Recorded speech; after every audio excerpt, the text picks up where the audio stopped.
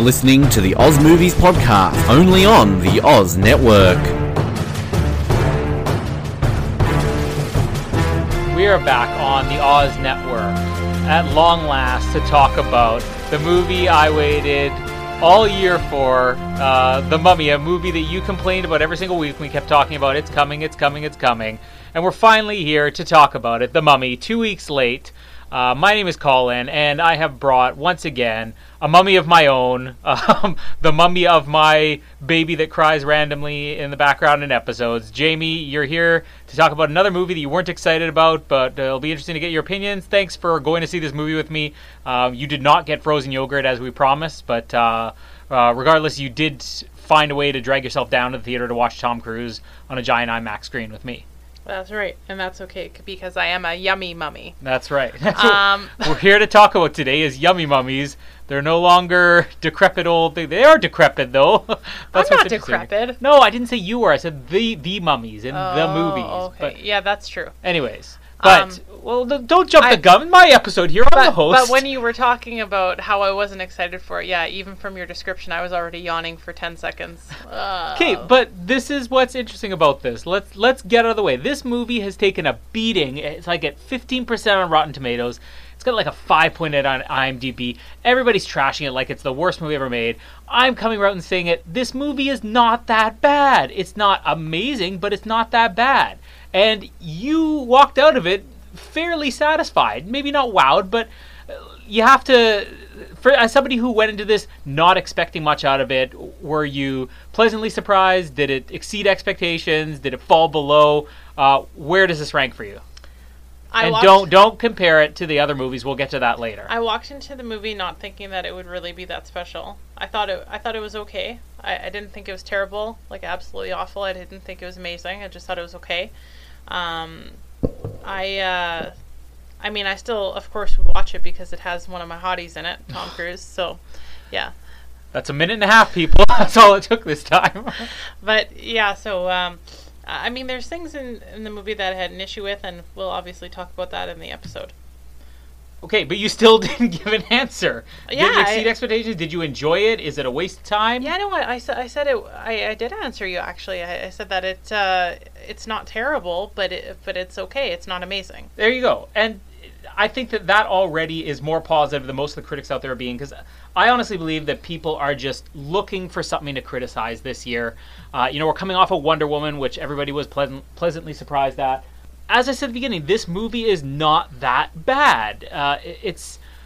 We'll get to the overall reviews at the end, but I think it's worth a look. It's interesting enough that even if you're not going to go out of your way to pay for it, and $13, $15 in IMAX 3D, whatever it is, it's at least worth checking out. And there's some interesting things here. And I think most of this episode is going to be less me defending the movie and more defending, or I guess, countering the arguments that a lot of people are making about this in this universe, because we should really start out by saying this is something that Universal has been trying to do for years, and people try to say, they're just trying to copy what Marvel did. Sorry, everybody out there who believes that Marvel are the gods of everything movies. I like Marvel movies, but this is going to be something I'll jump on almost every single week. Marvel took this idea of crossing over characters and building these giant team-up movies. They took that from Universal. Universal was doing this all the way back in the 30s, the 40s, the 50s. This goes back decades, and that's what Universal wanted to do. They wanted to create this universe. And by the way, Universal already tried to do this before the Marvel movies even came out. That's what Van Helsing was kind of meant to do, the Hugh Jackman Van Helsing. That was really a bad movie. That was about 15 years ago. Really a terrible movie. But they're kind of using The Mummy as a launching point to introduce their universe, which they're calling the Dark Universe. And that would be all the Universal monsters that came from those 30s, 40s, 50s movies. Dracula, Frankenstein's monster, The Mummy, Creature from the Black Lagoon, Dr. Jekyll and Mr. Hyde. Like, all these ones are kind of already being set up in this. And that's what I think people need to be a little bit more optimistic about. Whether you like this movie or not, I don't think that determines how good the Dark Universe is going to be. Because even more so than Marvel, these are all going to be completely different movies. Marvel has really become about giant crossovers where even Captain America is not really the main star of his own movie, Civil War. And I like Civil War, but I think this is going to allow for more individual stories while still having the potential for cool crossovers in the future, which is what they did back in the old days. Yeah, I think that it's pretty bleak though for the next movies that they're planning to do with this. It's not. Here's where the argument's going to start. I want you to tell me how it makes it bleak for the next movies. Because I just felt like... Well, before we even go on, let's just say what the next movies are. They're planning on The Bride of Frankenstein for probably about a year and a half from now. That one's already written. It's already, about to be ready to go. They've got a director on there, Bill Condon, who, by the way, did the movie about James Whale, Gods and Monsters, that Brendan Fraser was originally in, original star of The Mummy. There's a lot of 6 degrees here. But that one's being made. They have Russell Crowe casting this as Dr. Jekyll. Obviously, there's a setup for that. They've got ideas for Van Helsing movies. We're probably going to see some type of version of Dracula, even if it's not connected to Dracula Untold, which was a few years ago, which that was a terrible movie, by the way, unrelated. But yeah, so their universe, they've already mapped out the movies they're doing. So how does this make those movies bleak that have no real connection to this? Well, I think that I just keep going back to... it came into my mind because you mentioned Brendan Fraser. I think I just keep going back to that version of The Mummy that came out. Because when you look at the third one wasn't great, but when you look at the first 2 Mummy movies with him, they were great. I mean, the first one was absolutely amazing. The second one was great too as well. But with that one though, it was such a deep story. You actually, no, it was like it had really good story to it. Story that they followed up with the second movie that actually uncovered things that made a lot more sense. But this is the most praise I think the stories for The Mummy and The Mummy Returns have ever been given. It also had really hot eye candy, but yeah, he's hot too. But the thing is with The Mummy, it also, I felt like the thing that made a huge difference is that those movies actually really made you care about the character, and it was just I don't know if it was the acting or what it was, but I watched this movie I think like 2 weeks ago now with you, and I already forget everything. Okay, but and I have a bad memory. We started these whole movie podcasts with what was the guy's name even? Do you remember? Yeah, it was Nick. Was it Nick? Yes. Well, what was her name? Ahmanet? The Mummy? Nima Fatima? No, Ahmanet. See, you remember these things if you pay attention. Okay, but you also just have memory, remember everything. That's not fair. Which, my entire point is you just said you have a terrible memory. Don't take that as a judgment. You started off our Logan episode, which you praised, by saying, yeah, I barely remember anything for this movie, and it's been 3 days. So be quiet, Nima Fatima. Okay, so here's the thing. I love the original Mummy movies. Like, I love them. I will watch them every single year without fail. It's right up there, with... as far as movies from like the last 20 years for me, I mean, that's right up there with like the Planet of the Apes movies or the Captain America movies, which I don't want people to get the wrong idea. I love especially the Captain America movies. But this is something completely different. And it's funny that so many people are jumping on the bandwagon saying, oh, it's just not as good as the Brendan Fraser Mummy movies. But she's no Imhotep either. Like, okay, I'm going to have a big argument for that. She doesn't even Hold compare. on. I'm going to have a big Okay, I know argument. that the guy is like hot too. He's hot too. Hold on. But it's not even about Hold that. on. But everybody's jumping on the bandwagon saying it was not as good as the others. And the thing that people have to remember is that when the Brendan Fraser Mummies movies came out, they were saying, what do these movies have to do with The Mummy? Because The Mummy is more like what we saw in this new Tom Cruise one than it is the Brendan Frasers. Like, Universal always intended them to be horror series with a little bit of an element of adventure. Yeah. Stephen Sommers, who made the first 2 Mummy movies, he wanted to make an adventure movie with a little bit of element of horror. He envisioned Raiders of the Lost Ark with the supernatural turned up from a 4 to a 9. Yeah, it was a little bit lighter that way and had, the action adventure with a side of comedy. And this one was more like, first of all, like thriller horror and then slash adventure. And there really wasn't anything funny. No. There was one part that of a character more than one part. No, there was one character that had like 2 or 3 like tiny little seconds where he was funny, but it didn't stick with you. No, the way that, like, let's say Benny from the Mummy, the first Mummy. But again, that's a movie that intended to be a comical adventure movie with a little bit of horror element.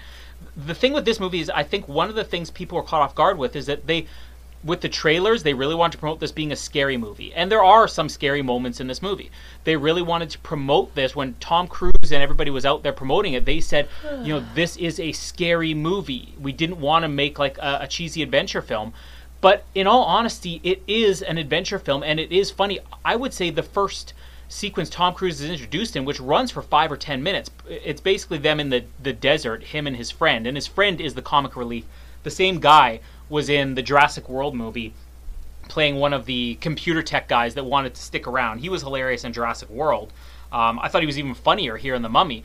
He's in this movie start to finish. Every time he's in it, it's hilarious. And just the idea of his character is kind of funny. But even Tom Cruise's introduction, when they're in the desert and they're trying to, as I say, they're liberators of these antiquities. They're basically playing, Indiana Jones. They're grave robbers, and there's gunfights going on. It's hilarious because just the way that they play in the gunfight's funny. And I think that's one of the things that maybe people are getting caught off guard with this movie is that they promoted it so hardcore as it's scary, and then you watch it, and it really is kind of just a fun adventure movie that has some horror elements. I think it is a lot more similar It's to not those. fun. It is fun. It's not fun. This is a completely different opinion than you had 2 weeks ago. No, there are a lot of fun moments. That No, gunfight at the beginning is great. The way that the mummy is introduced, when they collapse into the ground, like this is all in the first 10, 15 minutes of the movie. Though. There's a lot of fun action scenes in this. And his character is fun. Now, you should read the Webster Dictionary term for fun, because you don't understand you should what it means. spell Webster's Dictionary about that. I know how to spell it. Go for it right now. Just like I said, aeration. Yeah. Yesterday, for context, she was pointing out a helicopter to me. It's like, hey, look, you like aeration stuff. It was first thing in the morning, and I didn't have any coffee yet. Well, you don't drink coffee. When you do, it's decaf. Don't blame that. You're trying to set yourself up. I didn't want to sound so stupid.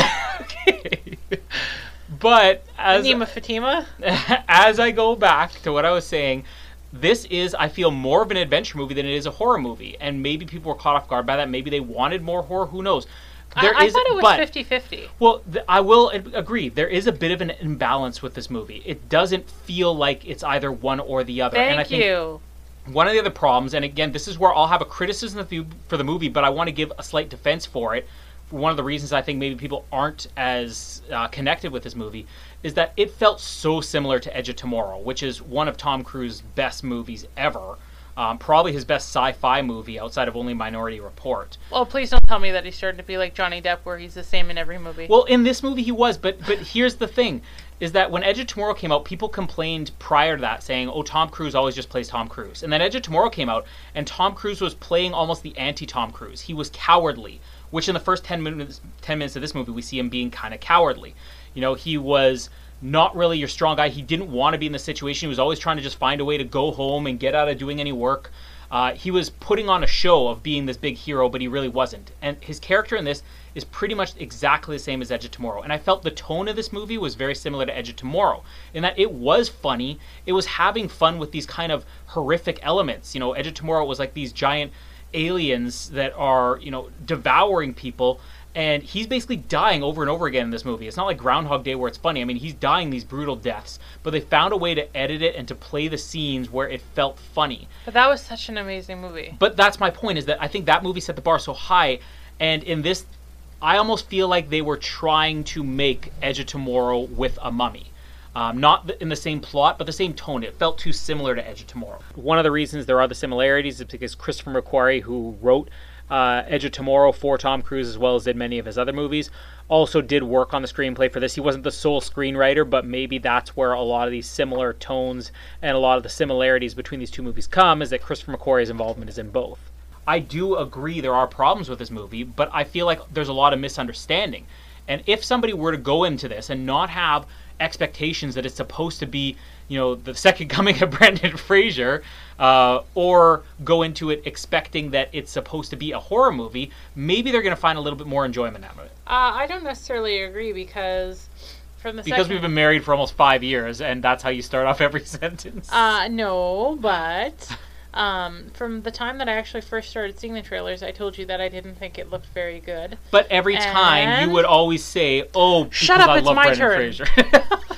It's my show. So the spotlight's on me. Get your own show. No, I told you that I didn't think that it looked very good from the trailers, and I actually honestly went into the movie without really any expectations, whether good or bad, and I just thought, you know what, I'll just watch it with you, and Tom Cruise is in it, so at least I'll have something nice to look at for the whole movie. And like I said, it wasn't terrible, but it wasn't anything amazing. I think that Edge of Tomorrow is a way better movie, and I didn't see the similarities that you're talking about, but now that you mention it, I could see what you're talking about for the tone. Yeah, the tone is very similar, and that's where I think part of the distraction is that this movie wasn't set up to be a fun action adventure movie. It was set up to be a horror film, and it really isn't. There are elements, I think, especially near the end, it becomes that, and that's where it's very imbalanced. As far as Tom Cruise goes, I mean, I am as big of a Tom Cruise fan, and some people will hate me for saying that, but I'm as big of a Tom Cruise fan as you'll ever find. And for years, it was kind of like people would criticize me because I'm like, Tom Cruise is awesome, and everybody would be like, oh, but he's so weird, he jumps on couches. And I would say, find one bad movie he made. You look at even just the last 15 years, I mean, The Last Samurai, Collateral, Edge of Tomorrow, Oblivion, the Mission Impossible, the last 3 Mission Impossible movies, amazing. He really doesn't make, it's very rare that he makes a bad movie. I think the only one he's made in maybe the last, I'd say 25 to 30 years, let's say at least 25 years, the only one he made that I really didn't care for was Night and Day. And yet I've still seen Night and Day probably 2 or 3 times. What was that one where he looked like a sexy, slutty musician? Rock of Ages. He was a sexy, slutty musician. I loved it. But there's another one I didn't like, but I don't look at that as his movie. He was a supporting character in it. But that's okay, because it wasn't meant for you. It was meant for me. His scenes, maybe, but he was a supporting actor in other people's movies. That's like saying, if you're going to say you liked or disliked Tropic Thunder, Tropic Thunder is Tom Cruise's best movie. No, Tom Cruise has a supporting role in Robert Downey Jr. and Ben Stiller and Jack Black's movie. But let's get off Rock of Ages for a second. Yeah, and Keanu Reeves or Tom Cruise, if you are listening to this and Colin ever dies, I am available. Okay, yeah. Why don't we add Hugh Jackman, Chris Pine? No, not Chris Pine. Chris Pine's okay, but Keanu would be top of the list. Then it's a tie between Hugh Jackman and Henry Cavill. Yeah. And then there's Tom Cruise. Yeah, and I've heard this over and Bradley Cooper. He's pretty good. And this guy and that guy and Philip Seymour Hoffman. no, who's really good is the guy who played Bane. That guy's sexy. Tom Hardy. Okay, yeah. Yeah, he's sexy. All right. Okay. Well. Okay, it's always good to know that you have replacements lined up in the event of my untimely death. Let's move on from here. I don't know why that's funny, but it is. On a scale of, as we were saying about Tom Cruise, on a scale of Tom Cruise Minority Report and Edge of Tomorrow to Tom Cruise Night and Day, this is, I don't know, kind of like Tom Cruise Lions for Lambs. I mean, you're not going to remember him the best from the movie, and I think that's the biggest problem. I think there's 2 problems here. If you are a Tom Cruise fan like me, and if we would have done this podcast 5, 6, 7 years ago, there would have been no way that I could say that publicly and have people listen. Now, all of a sudden, there's been this huge resurgence in his career. People love Tom Cruise again, and the reasons they love him is because he does have that kind of little bit of an arrogance and swagger about him, but also just the stunts. I mean, this is a guy who's now in his 50s, and his stunt work is incredible. He does all of his own stunts, and I think that's where you really have to compare this to, especially with the Mission Impossible movies. I mean, he set the bar so high. Edge of Tomorrow, I mean, there were good stunt work in that. I mean, it's hard to tell because he's in the giant suit, but just being in that giant suit's tough. There's really not a lot of stunt work in this one, I think. And I think that's one of the other problems, is that you come to expect Tom Cruise is going to deliver these amazing action scenes and these amazing stunts. And I feel like the action scenes that stood out to me really didn't have a lot of stunt work in them. I think about the car chase that they have maybe about halfway into the movie when they really encounter Ahmanet, the mummy, for the first time in the flesh. And they're trying to escape the woods. And there is kind of an Edge of Tomorrow thing about that, which I won't give away too much. But what happens as they're trying to escape it kind of gives me, again, one of those little Edge of Tomorrow things. But that was a cool chase scene, and there's a cool crash. But it's not like Tom Cruise is doing much other than sitting there. And I think if you're expecting this to be a big Tom Cruise action movie, you'll probably be let down with that as well. But you forgot about one of the coolest parts in the movie, actually, that they talked about for a really long time before we actually saw the movie, which was when they're in the airplane and they had like the zero gravity. Yeah, well, where everyone was no, floating. I didn't forget it. I'm getting Oh there. yeah, you never forget We're anything. 20 minutes in. I'm not like, all right, here's the second and final scene we will discuss today. Okay, this was just show. It sucked. Okay, the end. Bye. See you later. No, we'll get to that in a second, but I think that there isn't really the big stunt work that you expect of Tom Cruise in this, and that's one of the things that's going to be different. Because even in Oblivion, which I would consider to be maybe his, I really enjoyed it, but Tom Cruise. Let's talk about this now. I was going to save this for the end, but Tom Cruise has, in the last 15 years, developed himself to be almost a sci-fi action movie icon. You know, he's like your modern day, like what Schwarzenegger was in the 80s with Terminator and The Running Man and Total Recall. That's really what Tom Cruise has become. You can count on Tom Cruise to make great sci-fi movies, and some bad ones, which as we're going through, we have Minority Report, we have War of the Worlds, which was the second one he made, which is the bad one. I'm going to say that movie is worse than this, like in every single way. If anybody out there wants to say that War of the Worlds is better than The Mummy. No, this is better. This is better. Yeah, there we go. And then, of course, I've seen it, so I know. And he had Oblivion, and he had Edge of Tomorrow. Yeah. I mean, you have two movies in there that are complete classics, and that's not even exaggerating. Like, classic is the word you use to describe Minority Report and Edge of Tomorrow. They are perfect movies. They're movies that 30, 40, 50 years from now, people are still going to be like, what are the greatest sci-fi movies of all time? Edge of Tomorrow and Minority Report will come up. Yeah. Oblivion is a good sci-fi movie. You know, it's not amazing, but it's very good and it's very satisfying. This is like, yeah, it's okay. Or The World's is bad. So this is not the worst sci-fi movie Tom Cruise has even made. But I think Oblivion, especially if you look at that as something that even that has over this, is it was a great sci-fi movie, and Tom Cruise still had some good stunt work in that. And he doesn't get these big stunt scenes. There's the one scene you talked about, which really, it's not like him doing stunts. It's impressive that they filmed it that way. That they did do this zero gravity, like they used the Vomit Comet, which is a zero G airplane, basically does like a full free-falling dive, so that as the airplane is diving, you, the passengers, are diving at the same rate, which creates weightlessness technically, and that's how they film like the weightless scenes in Apollo 13 and a lot of other movies like that, Gravity. But with this, it's one sequence, and it is the best sequence of the entire movie. But I give more credit to that to, you know, how they staged it, and you know, Alex Kurtzman, who's the director, we'll talk about a little bit later. You know, a great idea on his part to do that in long takes and everything. And I'm not saying it wouldn't have been tough for anybody to do that. I mean, they called it the Vomit Comet for a reason, and for Tom Cruise to do as many takes as he did, impressive. But it's not what you come to expect of Tom Cruise. So I think if we're going to put Tom Cruise's role in this to rest, I think it would be as, you know, he's okay. It's not nothing I'm going to remember Tom Cruise forever in, and it's. And even in Night of Day, I think I probably preferred his role in Night of Day better. Come than on, this. Colin, we're talking about The Mummy, not his other movies. Well, we should, because it is a Tom Cruise movie, and even the end of the movie, which we won't give away, I mean, Tom Cruise is the star of this. It's called The Mummy, but it is his movie. Yet at the same time, up until the climax, up until it gets to the last 10 minutes, he's not the main character. And again, this is where I feel it's very similar to Edge of Tomorrow, in that the female lead in this character, I think her name was Jenny. I'll have to look it up exactly. I was trying to remember. I thought it was Penny. Penny. No. Penny. Yeah, Jenny or Jennifer Halsey. The female lead, she's basically the star of the movie as far as the story goes. Jenny! What is that supposed to be? Are you referencing something? I was just thinking of Forrest Gump. Whenever I hear Jenny, that's all I think about. Is that how Forrest said it? Jenny. Oh. Jenny. Well, a second ago you were Jenny, and now all of a sudden it's Jenny. Mom always told me a box of chocolates was like my life. Jenny. Mom always told me a box of chocolates was like my life. Jamie quotes famous movie lines. Life was like a box of chocolates.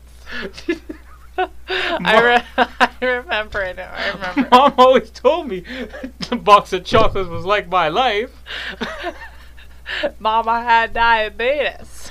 Mama had diabetes. Okay. Anyway, get back to Jenny. Yeah, it's okay. Jenny's kind of the main character in this movie. I don't think she has more screen time than Tom Cruise. She doesn't have the screen presence, but she's the star and that she's the professional. And this is similar to Edge of Tomorrow, where I can't remember the character's name or the actress's name. I hate her and everything else, but she was good in Edge of Tomorrow. The main female lead in Edge of Tomorrow. Oh gosh, I don't remember. Yeah, people out there know, but it doesn't matter. Yeah, Jenny's kind of the expert in this movie. She's the Indiana Jones. She's the one who knows everything about this, and this is where I think that element was missing, though. I know you said Tom Cruise being no, the expert? like the Indiana Jones thing. That whole like Egyptian history, like it just no, there was more of that in this than at least. No. Come on, I love The Mummy Returns, but The Mummy Returns gave us a story about some scorpion king that made no sense and had nothing to do with real Egyptian mythology. You can't say that this was lacking that. Hey, that many years ago, Egyptians probably did pluck their eyebrows like you saw The Rock. Oh, yeah. Don't ever get me started on the Scorpion King. But back on topic. Jamie's trying very hard to stay on topic here. I actually am. Okay, but hold on. Jenny is the expert, and this is where it was maybe too similar to Edge of Tomorrow, because Tom Cruise is along for the ride. He presents himself as an expert, but he really knows nothing, and that's kind of the appeal of his character. But we saw it already a few years ago. Yeah, I don't want to give anything away, obviously, with this, but it just didn't really, it wasn't believable. It didn't make sense to me because, you know, it's not really a key part of the story, but like you said, he loves this girl, obviously. I mean, that's... What, Jenny? Yeah. Does he? I mean, they meet each other and he kind of wants to bone her, but it's not like he's like... No. If you actually remember the story, and I don't really think it's giving anything away, this is why I'm saying I have a problem with it. I don't think it's believable because he screws her, and then he... Does he? I don't remember that. Yeah, he does in the movie, and he... Oh, no, they talk about... That's part of the backstory. He never calls her back or whatever. That's the backstory. Just completely ignores her. Yeah. And then all of a sudden runs into her and it's like, oh, I love you. And the movie takes place over the course of, what, like 2 or 3 days? You know... And all of a sudden he wants to, like, marry her? Everybody... Like, come on. He doesn't... Not, you know what's amazing? The fiction you created in this story, that majority of that never happened in the movie. No, you mentioned the backstory... And then from that point on, you created this fictional love story between the characters that doesn't exist. This guy shows clear interest that he is really involved and very much invested in this woman. Okay. And it's not believable. First of all... I didn't even remember her name. I didn't remember his name. What was his name? Nick Carter? I don't remember. Nick Carter. Okay, first of all, I got a whole bunch of complaints on that. The movie does tell you when these two characters are introduced in the first 10 minutes, the story was that he had slept with her and then he ran out on her. But the reason was because the whole plot of this movie is set up from the fact that he has the map that leads them to Ahmanet's tomb, the mummy's tomb, and he stole that from her. He wasn't like, oh, I'm going to run out on this girl. He was like, hey, I have an opportunity to take this and make some money doing my, artifact raiding or whatever I do. That's the entire plot of the movie. Or maybe he was just kind of being a man-ho and sleeping with her so that he could get the map, and he didn't give two craps. And then, that's my point. And then when he saw her, like, however much later, he then was like, but oh, he's on the verge. Okay, let's not even say it. The trailer, the teaser trailer shows this. Tom Cruise's character, Nick Carter as you call him, is not on the verge of death in this movie. He dies like 20 minutes into the movie. And this entire premise of the movie is that the Ahmanet somehow brings him back to life, and there's this weird connection between him and Ahmanet. And that's what's, I think, really cool about this compared to the past Mummy movies, is that she is a corpse, and yet it's almost like she's seduced him somehow. Yeah, it's brainwashing. She's trying to tempt him with her ancient vagine. Yeah, exactly. But it's more complicated than that. And this is one thing I really liked about it, is that it was different. He's terrified of the scenario. He is the cowardly hero we already saw in Edge of Tomorrow, but he can't get away from her, and he keeps having visions of her, and he's drawn to Ahmanet. And with Jenny, it's more just, she's the only one who could save me. He's the damsel in distress in this movie, and that's something that I thought was kind of interesting. And you're talking about, their relationship. This is the only girl who can save him. That's kind of the way he's looking at it. But how well did that work out, huh? Well, we can't give away the ending of the movie, but maybe it worked out great. I don't know. Maybe. I guess you we'll forgot. Have to see. You know the reason you said, I'm just going to clue the listeners in on how Jamie's brain works. The reason you said, how well did that work out for him, is because you were hoping I would answer, because you've already forgotten how the movie ends. I remember kind of. Okay, but what was this lady's name again? Ahmanet. Okay, well this Ahmanet was crap. You're yelling. Ahmanet was amazing. She was the best thing about this movie. She was no Imhotep. You're just saying that because she's hot. You're just saying Imhotep is hot. No way. What difference does it make? Well, what's your opinion on this lady as far as a woman being a villain? I think she's amazing. And first of all, let's talk about this. Besides her hotness, why? Because she has a screen presence. I've been wanting to talk about the actress Sofia Boutella for months now, because I think it was about a year ago, and nobody had no idea who she was. Most people still don't. But about a year ago, we were at a friend's house, and we were supposed to show them Spectre. Shout out to all our 007 listeners, or our listeners who don't realize that 007 is available now on iTunes. But we were supposed to watch Spectre, and I forgot. I brought the case, but didn't realize I was watching it the other night. It's in my Blu-ray player. So we were scrambling for someone to watch, and we put on The Kingsman. And there's one sequence in The Kingsman where there's a fight scene with a woman who has blades for legs. You know, when I say blades, it's like the artificial running legs like Oscar Pistorius did when he was in the Olympics. So is that the guy who killed his girlfriend? Okay. Let's not get so dark here on the Mummy. We have to talk about death and tragic murders. I just was trying to picture who it was. Yeah, but anyways, this girl has the blade legs, and there's a fight scene that is absolutely incredible. And I don't think that Sofia Boutella even speaks in The Kingsman, but she had so much screen presence without speaking. It was just amazing. And recently we watched Star Trek Beyond, which we talked about in our Guardians of the Galaxy episode, another one, similarities between Guardians of the Galaxy and Star Trek Beyond. And she had a role in that where she was completely covered by makeup. She was like the new character. I will give you with this lady, like, you were telling me all. She has something. She's got real presence. You were telling me all of her roles that she had in these movies, and I always thought those women that I saw were like kick butt women, and I didn't realize that they were all actually the same person. I think that her as an actress, amazing. She's so moldable to be able to have somebody. No, sorry. She's so moldable. I'm not gonna go there. Jamie would, but I won't. Yeah, she's so moldable to have so many different looks that I didn't even actually realize this was the same person over the course of like 3 or 4 different roles. She's fantastic, and see here, this is the difference between me and you. I'm praising her acting and her screen presence here. And she spends half of this movie, more than we get with Imhotep, at least in The Mummy Returns. That was one complaint about The Mummy Returns. The Imhotep was transformed way too quickly, into the human. We didn't really get him as a mummy very long. In this, she is a mummy. Like, she is full-fledged, rotting, decaying corpse for half of this movie, and she is seducing men as a rotting, decaying corpse. And I understand a lot of his visual effects, but it takes somebody... Clearly, she doesn't have a lot of acting talent. Like, she's a dancer, apparently. Yeah. She doesn't have a lot of acting ability, and we can go back to the Wonder Woman episode a few weeks ago with Gal Gadot. You don't have to have a lot of acting experience to sometimes have screen presence. But I feel like Sofia Boutella, even over Gal Gadot, she has like a real screen presence where she could be something different. And I want to see her in more movies, and I don't think she needs to talk. There's no way this woman ever gets typecast, because we just point out 3 roles completely different, 2 of which she doesn't really speak in, 1 of which we don't even see her.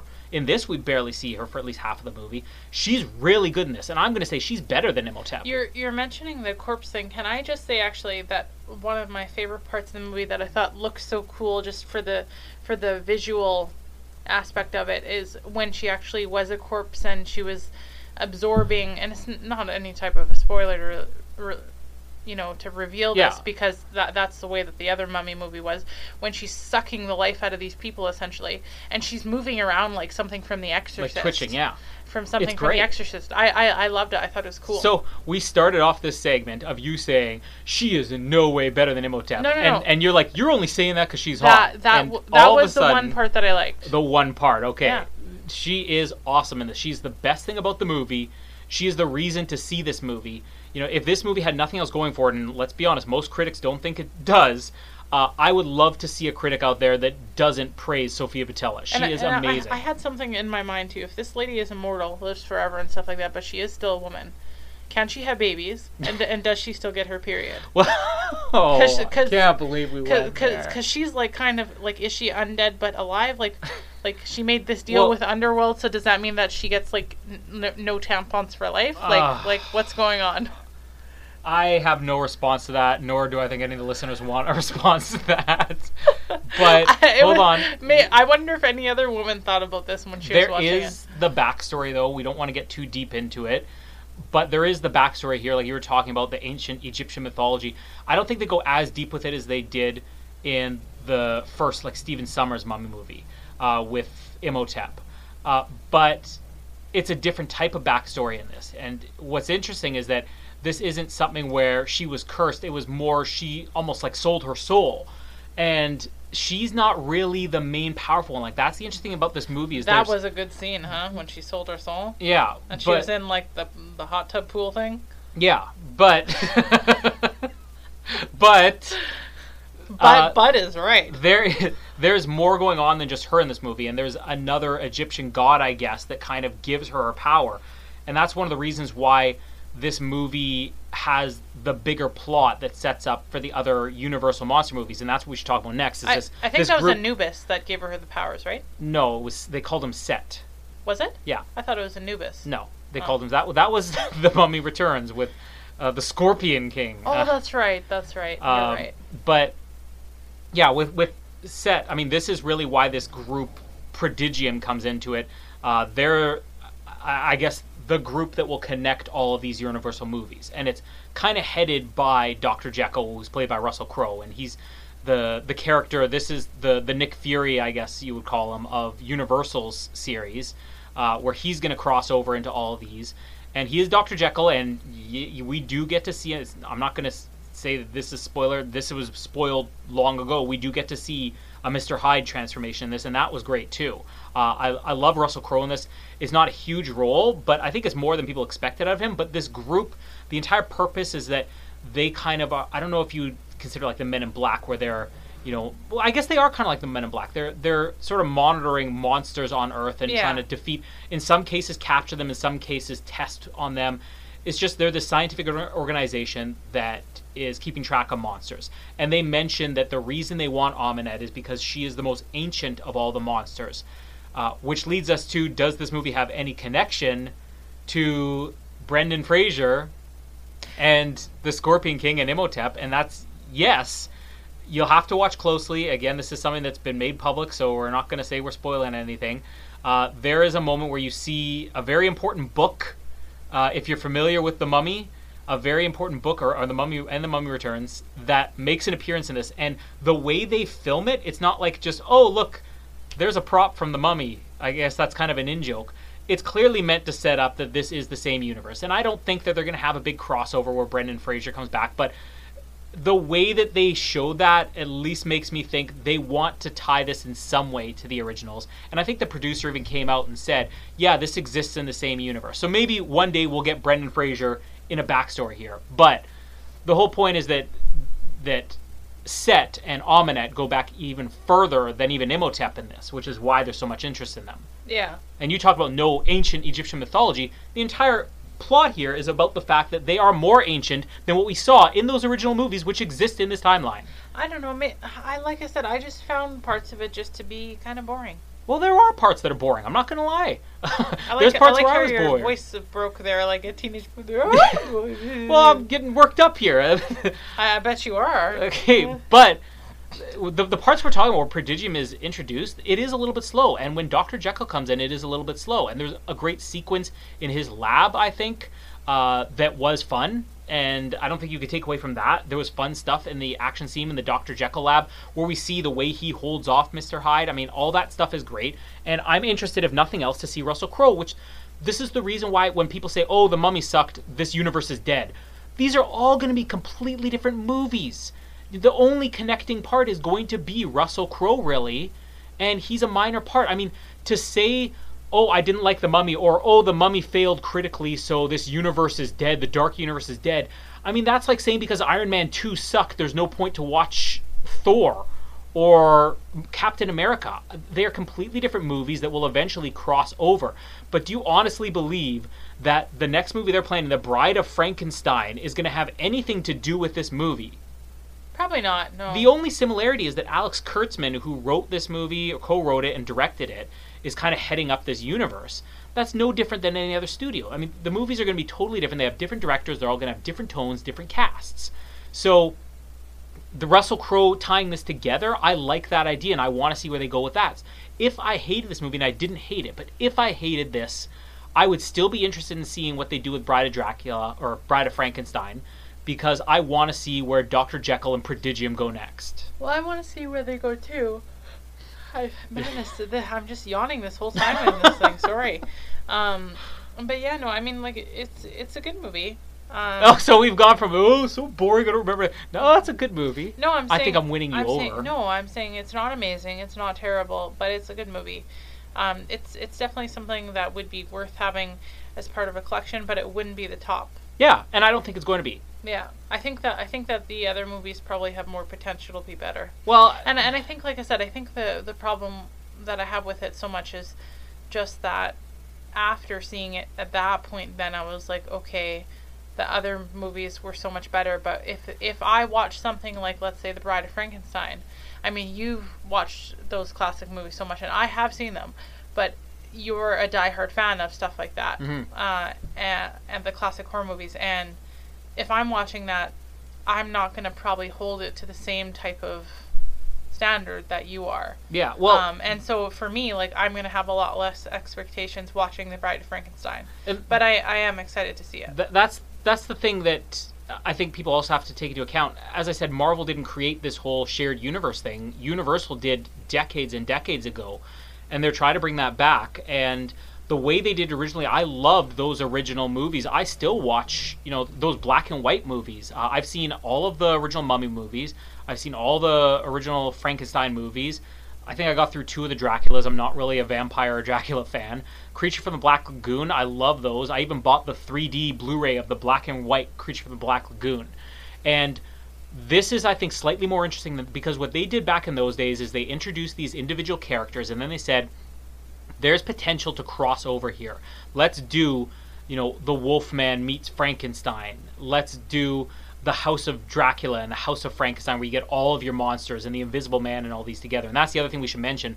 One of the other ones in the works is the Invisible Man with Johnny Depp, and that's going to be interesting. And I hate Johnny Depp. Yeah. But I'm even interested in that. These movies are all going to be completely different, but they've started out with a story they want to tell with this group Prodigium, and that I think is interesting enough to keep me watching, even if this was awful, which it isn't.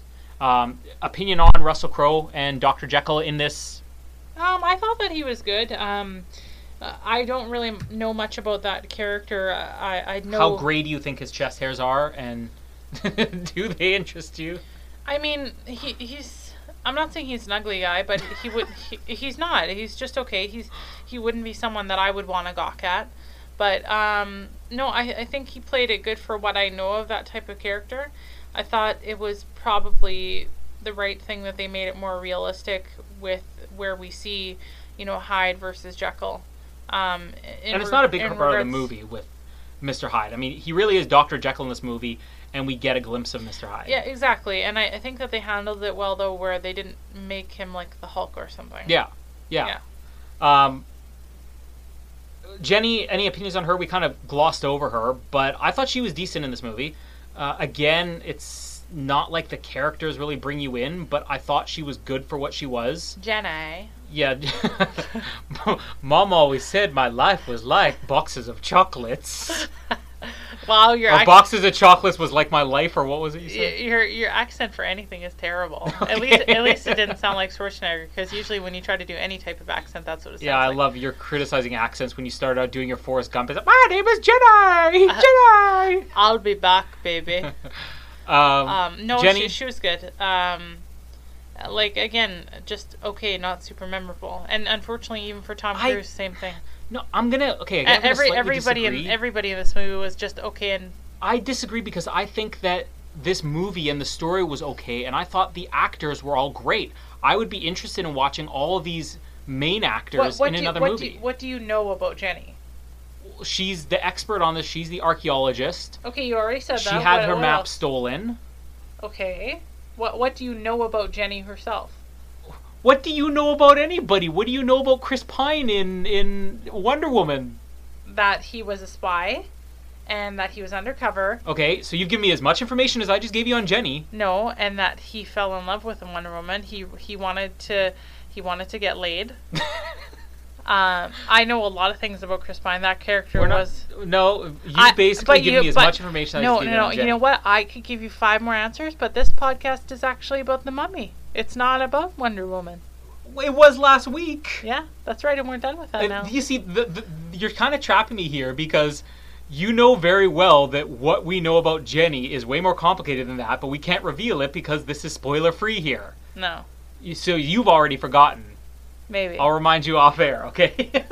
No, but nothing special. Okay. No, okay, she was all right. Ahmanet is the star of this movie. Can we agree on that? You roll your eyes, but who is better in this movie than Ahmanet? I guess.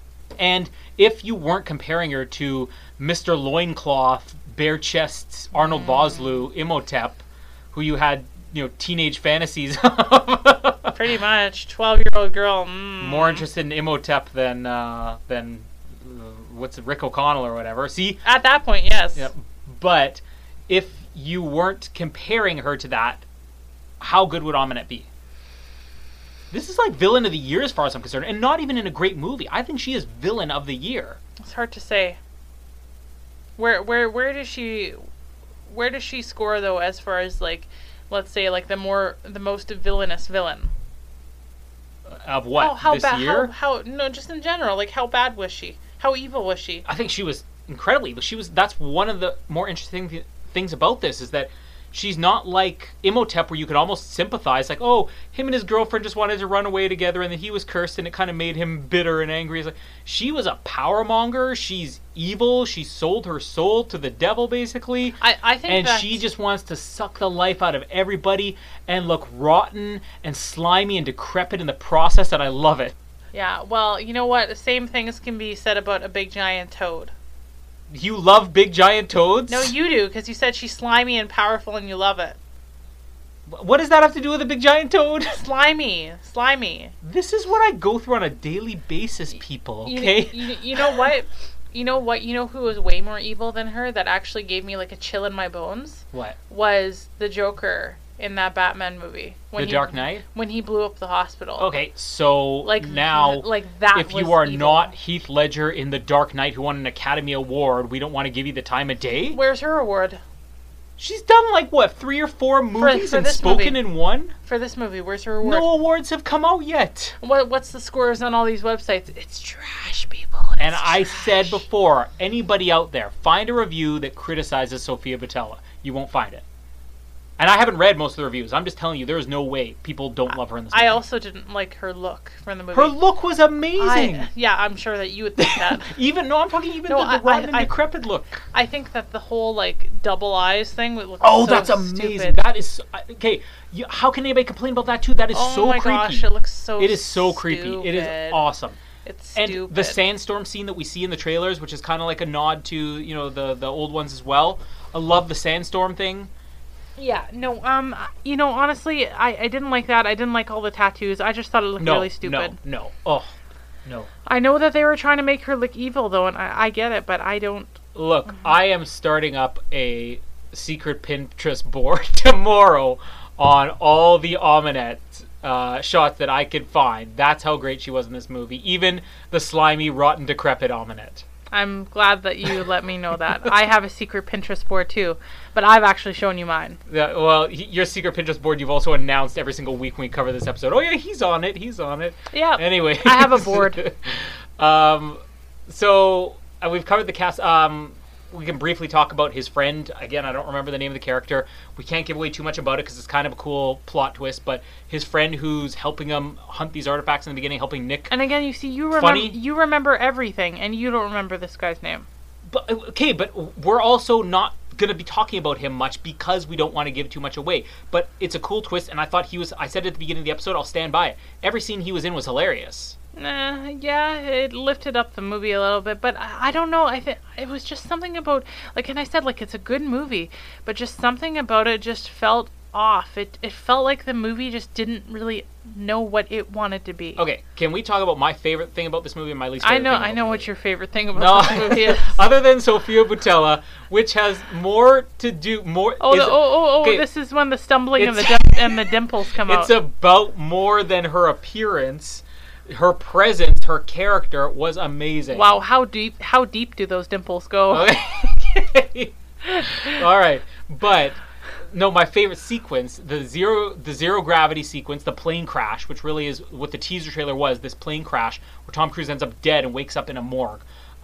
Maybe if that hadn't been given away in the trailer, I think this would have had more of an impact. But still, it looks amazing on the screen.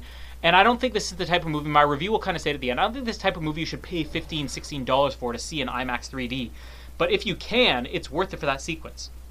To go along with that, my least favorite part is really the climax. We can't talk about what happens too much. I mean, it's kind of your traditional mummy climax. It's the mummy's after the good guy's after the mummy. You know, somebody's going to lose their life, somebody's going to sell their soul, who knows. It all happens in like a dark, dingy place.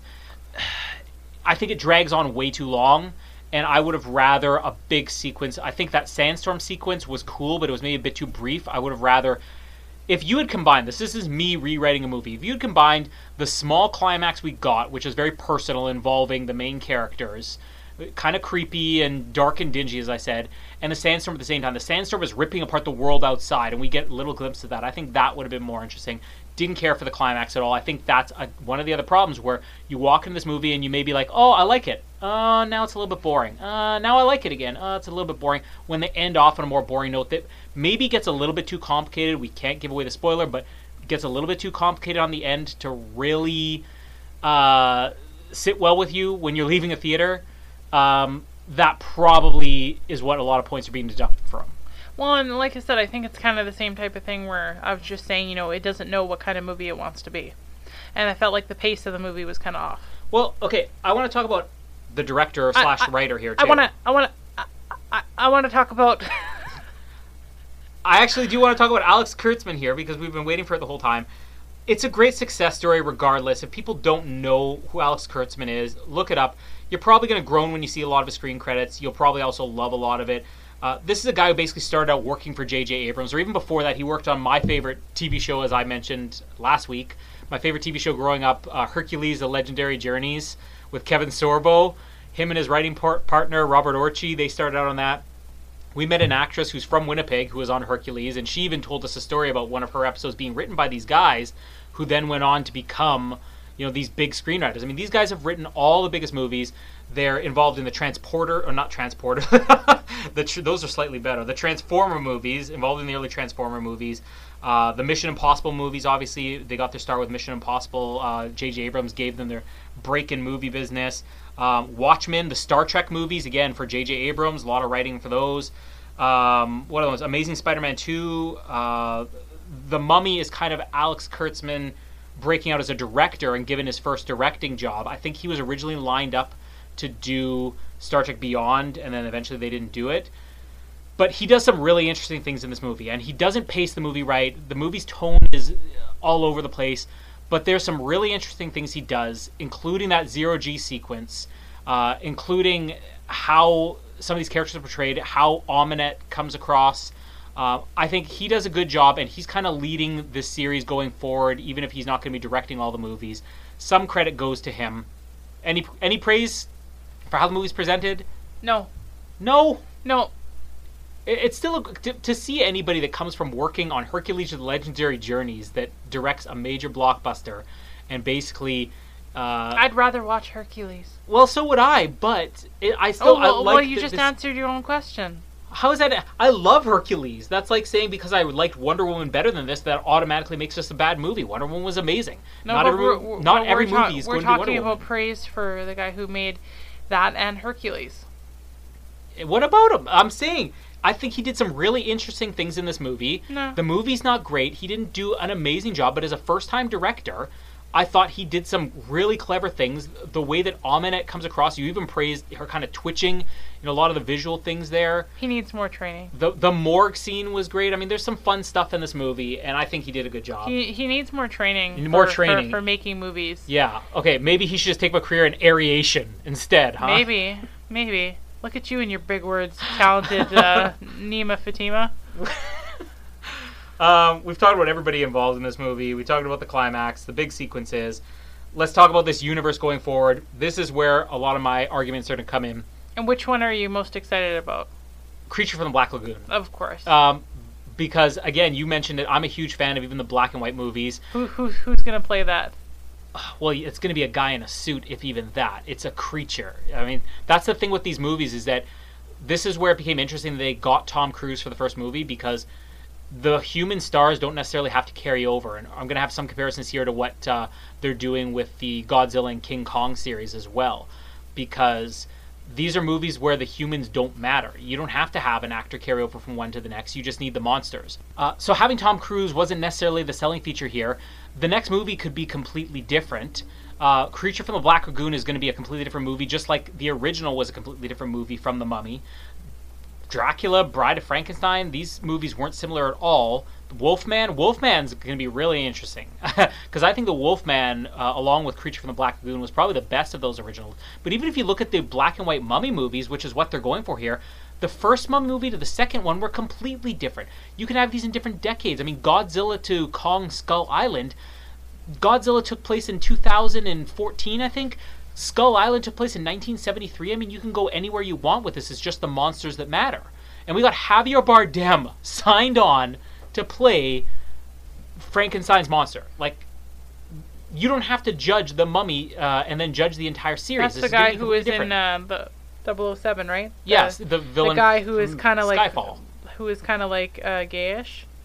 Yeah. Right? Yeah, and No, like he was okay. I'm being serious. He was the blonde one, and he was kind of like touching James Bond. He was the one. Yeah, exactly. Feeling him up. Yeah, he was the one who sexually harassed James Bond. Yes, and he had No Country for Old Men. Didn't he like rip off part of his face or something?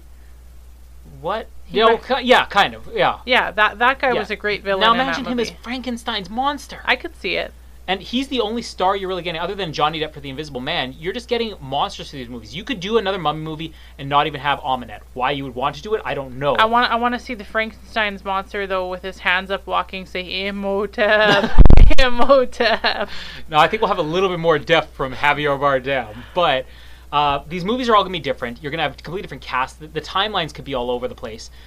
You don't judge this movie and judge the whole universe. And people out there are saying, oh, they should just kill the universe now. Why? Because you didn't like one movie? Even if you didn't like it, there's still enough interesting things to go forward. Godzilla was an awful movie. I'm going to say this. Godzilla, the 2014 Godzilla, was an awful movie. But there were enough interesting things about it where I'm like, I want to see where they go with Godzilla 2. Is that the one with the big monsters in it? The other big monsters? I'm trying to remember which Godzilla. Which was the one with Matthew Broderick? No, that was 1998 Godzilla. Oh, that was a long time ago. Yeah, he was different series. He was really cute in that movie. Okay, even when we talk about Matthew Broderick, it comes down to superficial. He was cute. But yeah, like seriously, give it a chance. Still, who knows what the other ones are going to be like? Yeah. And the 2014 Godzilla movie, I hated that. I watched it the first time and I'm like, I hate this movie. It's awful. But there's a couple of interesting things about it where I'll be interested to see where they go from here. Anything can improve a second time around. But even putting that aside, I'm still interested in seeing Godzilla 2 because I hear they're going to have real monsters this time. Yeah. And there'll be more than like 6 minutes of Godzilla in a Godzilla movie. Well, and the Skull Island one was great. Skull Island was great, but even still, I'm a huge King Kong fan of the original black and white King Kong. But even with Kong Skull Island, I wasn't like jumping on my chair for it. It was like, okay, this is a good movie. Yeah. I'd like to see where they go from here. Yeah. It's the same thing with this. And it's the same thing with the Marvel movies. Like, because the Iron Man wowed everybody when it first came out, people are under the impression that Marvel was huge from day one. Outside of the first Iron Man movie, between Iron Man and the Avengers, they're phase one. You can't find a single other movie that was universally loved or even partially loved. The Incredible Hulk, a lot of people criticized that movie when it first came out, and I think people's opinions have come around to it now. People weren't wowed by Thor or Captain America the First Avenger. Nobody liked Iron Man 2. And yet, were they saying, oh, let's kill this thing before they get to the Avengers? No. I didn't really like any of the Iron Mans, but that's just my opinion. But even still, I mean, people who didn't like Captain America First Avenger, were they like, oh, well, let's just kill the Captain America franchise? Why? Before we can get to the Winter Soldier, where they have something really interesting and different they could do? Well, you can make another Mummy movie. The black and white Mummy movie was completely different from The Mummy's Hand, which came a few years later. Completely different movies, completely different time frame. You can go anywhere with this. Yeah. And the thing is that, I mean, those movies are so classic, these other ones that they're really kind of remaking, where, you know, while they obviously want to try to stay true to certain things so that you know it's the same type of movie, you know, what's wrong with doing some modern twists in them? Yeah, and this is a modern Mummy movie, which I'm excited to see, though, for the Black Lagoon, the actual creature. Well, because they show a bit of it in this. There's the sequence in Dr. Jekyll's lab, or the Prodigium lab, or whatever. Oh, I missed that. Where you see the hand of the creature from the Black Lagoon. You see the hand. You also see something with there's tons of things in there. These are the only ones I caught. There's something like a skull with fangs, so you know they're going to have Dracula connections at some point. I mean, there's so many of these great monsters they have, and people are like, oh, this isn't an original idea. Look, they've waited like 70, 80 years to bring back some of these characters. Go into it with an open mind. Yeah. And if you're like, oh, well, it's not like the Brendan Fraser movies. When those movies came out, people were saying, what is this weird, funny action-adventure movie that has had nothing to do with what the Mummy and the Universal monsters are supposed to be? Yeah. You know, it's something different, and for what it is, I think it's okay. Yeah. Comparing this to the other universes, I mean, the Kong Skull Island and Godzilla one, I probably preferred Kong Skull Island at least to this, but I can honestly say I'm slightly more interested in where this story is going to go, because I think there's more of a connection than we've gotten with the Godzilla and Kong Island ones. Not everything's going to be Marvel, but not everything has had the time to develop as Marvel did. I mean, at this point, you know, we were just at one movie with The Mummy and one movie with Iron Man. There was still the Incredible Hulk, Thor, and Captain America First Avenger for people to be disappointed with, and Iron Man for people to hate, or Iron Man 2, before you eventually got to the good movie of the Avengers and everything they did in Phase 2. So there's a lot more to come. Just give it a chance. We kind of have to get to the review here. So we have the scale of buy it, rent it, or bin it. I'm going to let you go first here because I'm pretty sure I know where this is going. Actually, you probably don't. You probably assume I'm going to say rent it or bin it. I think that actually the answer may surprise you for what I'm going to say. I think it's a good movie. I think it's definitely one that I would watch again. I do want to own it if it's part of a collection, but for this movie, I would not pay full price for it. Yeah. I would try to wait until it's been a very long time that it's been out, or if it's like clearance or something like that. Like if I have to pay like maybe like $10, I think I might pay $12 maximum. So this, okay. $12.50. No wait, $12.75. All right. This is a $12.78. This is a rent it to a maximum of $12.75. I think that's pretty much a discount buy. Yeah. Considering you spent this whole time saying how boring it is, I'm not sure. Is this US dollars or Canadian? I'm kind of confused because you've been talking about how boring this movie is, and yet you'd be willing to pay $12.75 to watch it again. Have you seen my Netflix queue of all the crap that I watch? Honestly, we should read it out. Honestly, where was the remote? I have the remote here. This is gonna be a little fun project here. Yeah, Jamie's Netflix queue. It's kind of. Okay, if anybody out there is groaning, they're like, "Wow, she just said The Mummy sucked, and yet she would pay $12.75 for it." We got to bring up her Netflix queue here. Should we go to movies you've been watching or movies on your list? Let's go to what you've been watching. Happy Tree Friends. It's a cartoon, and that's not for our son. He has his own Netflix account. Silver Linings Playbook. That's okay. World of Compulsive Hoarders. Okay, but you know what? To defend myself, I like actually watching hoarder shows because it actually makes me feel like I want to clean my house, get up and clean, because I feel dirty after watching it.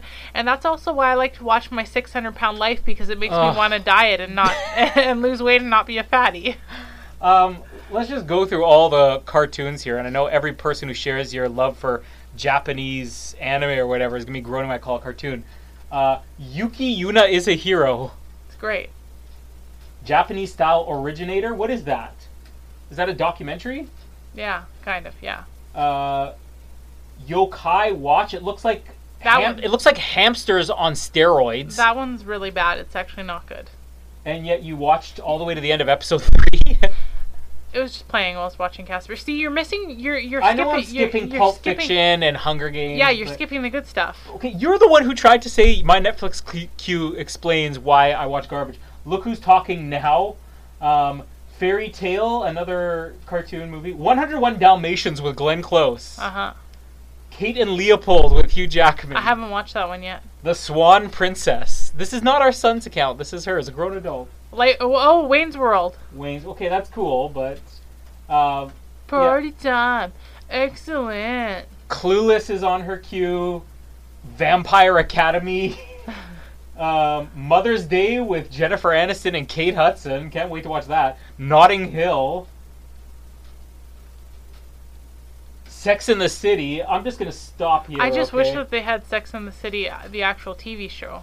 Yeah, I'm stopping here because this is embarrassing and I want a divorce. I'm going to leave you for Sofia Boutella now. But, okay, so that explains your very odd review. With me. My review, this is funny because it almost is going to sound like you're praising it more than I am now, because I would consider this... Don't all of our reviews sound like that, though? Really? I'm going to consider this a rent it. But I should say, I almost would lean towards bin it, except that there are enough interesting things that it's worth a look. The movie itself is... Don't expect that this is going to be... You're going to watch it and be like, oh, that was worth renting. I love this movie. But if you want to at least have your interest piqued for where they're going to go next, watch it. If you want to see a great zero-gravity sequence, watch it. If you want to see Ahmanet and Sofia Boutella as like the ultimate villain, of the last couple of years, let's even say, then watch it.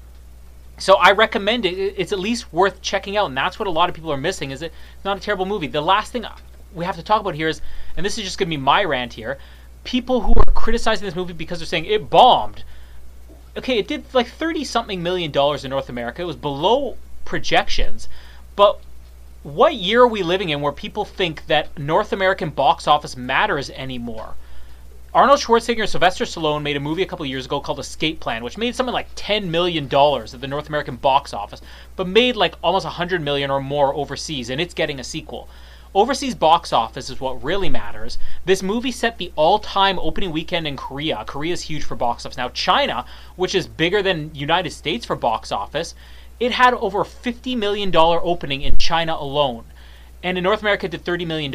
And there are people in North America who are like, oh, well, this franchise is clearly dead because nobody's going to see the movie.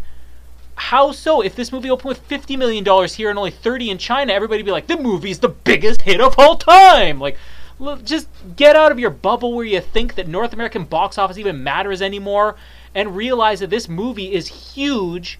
It is one of the biggest movies of the year based on worldwide grosses, and this universe is going to continue, and it's going to get lots of other movies, and just give it a chance. That's all I have to say. Rant over. Yeah. I'm done. I agree with you. A box of chocolates is kind of like your life, said Forrest Gump's mom. It's kind of life. Box of chocolates is kind of like life. Mm-hmm. What other famous movie quotes can we ruin between now and next week? Oh, you wish you knew. Yeah, we'll come up with a new one for next week. But that is it for The Mummy. We have a very odd recommendation from Jamie after she criticized this whole movie and is still rolling her eyes. And me, who spent a lot of this movie praising and is like, almost a bin it, but worth renting. If you have a chance, at least check it out, even if you do have to wait to rent it. Thank you for joining us, Jamie. Thank you for being a mummy on an episode about mummies. No, I'm a yummy mummy. And they can rename this franchise the Yummy because Sofia Boutella is here. And Yep. Let's hope she's back. But even aside, unlike Jamie, even aside from superficial appearance, this woman is amazing and she is worth watching. So that's all we have to say on The Mummy. What's coming soon? We took 2 weeks to get to this one. We should explain. The reason we were behind on this is because we went on vacation and we're moving in a week, so we don't know if we're going to have any new episodes on Pirates of the Caribbean or Transformers. Strangely enough, I lost faith in that series after the first one, and you're kind of interested in seeing this one after not caring about any of them. I thought that it looked pretty good. Yeah, so we'll have to see. Maybe we'll see this when it goes cheap. Pirates of the Caribbean will definitely come soon. But before then, we're going to be finishing up our amazing Spider-Man ones, leading up to Spider-Man Homecoming. You could definitely count on that. Jamie, thank you for being here. Thank you. And I am Colin, and I like my mummies slimy and grotesque and decrepit. Ugh. And that's the way I like I them. hope that's not how you like your women.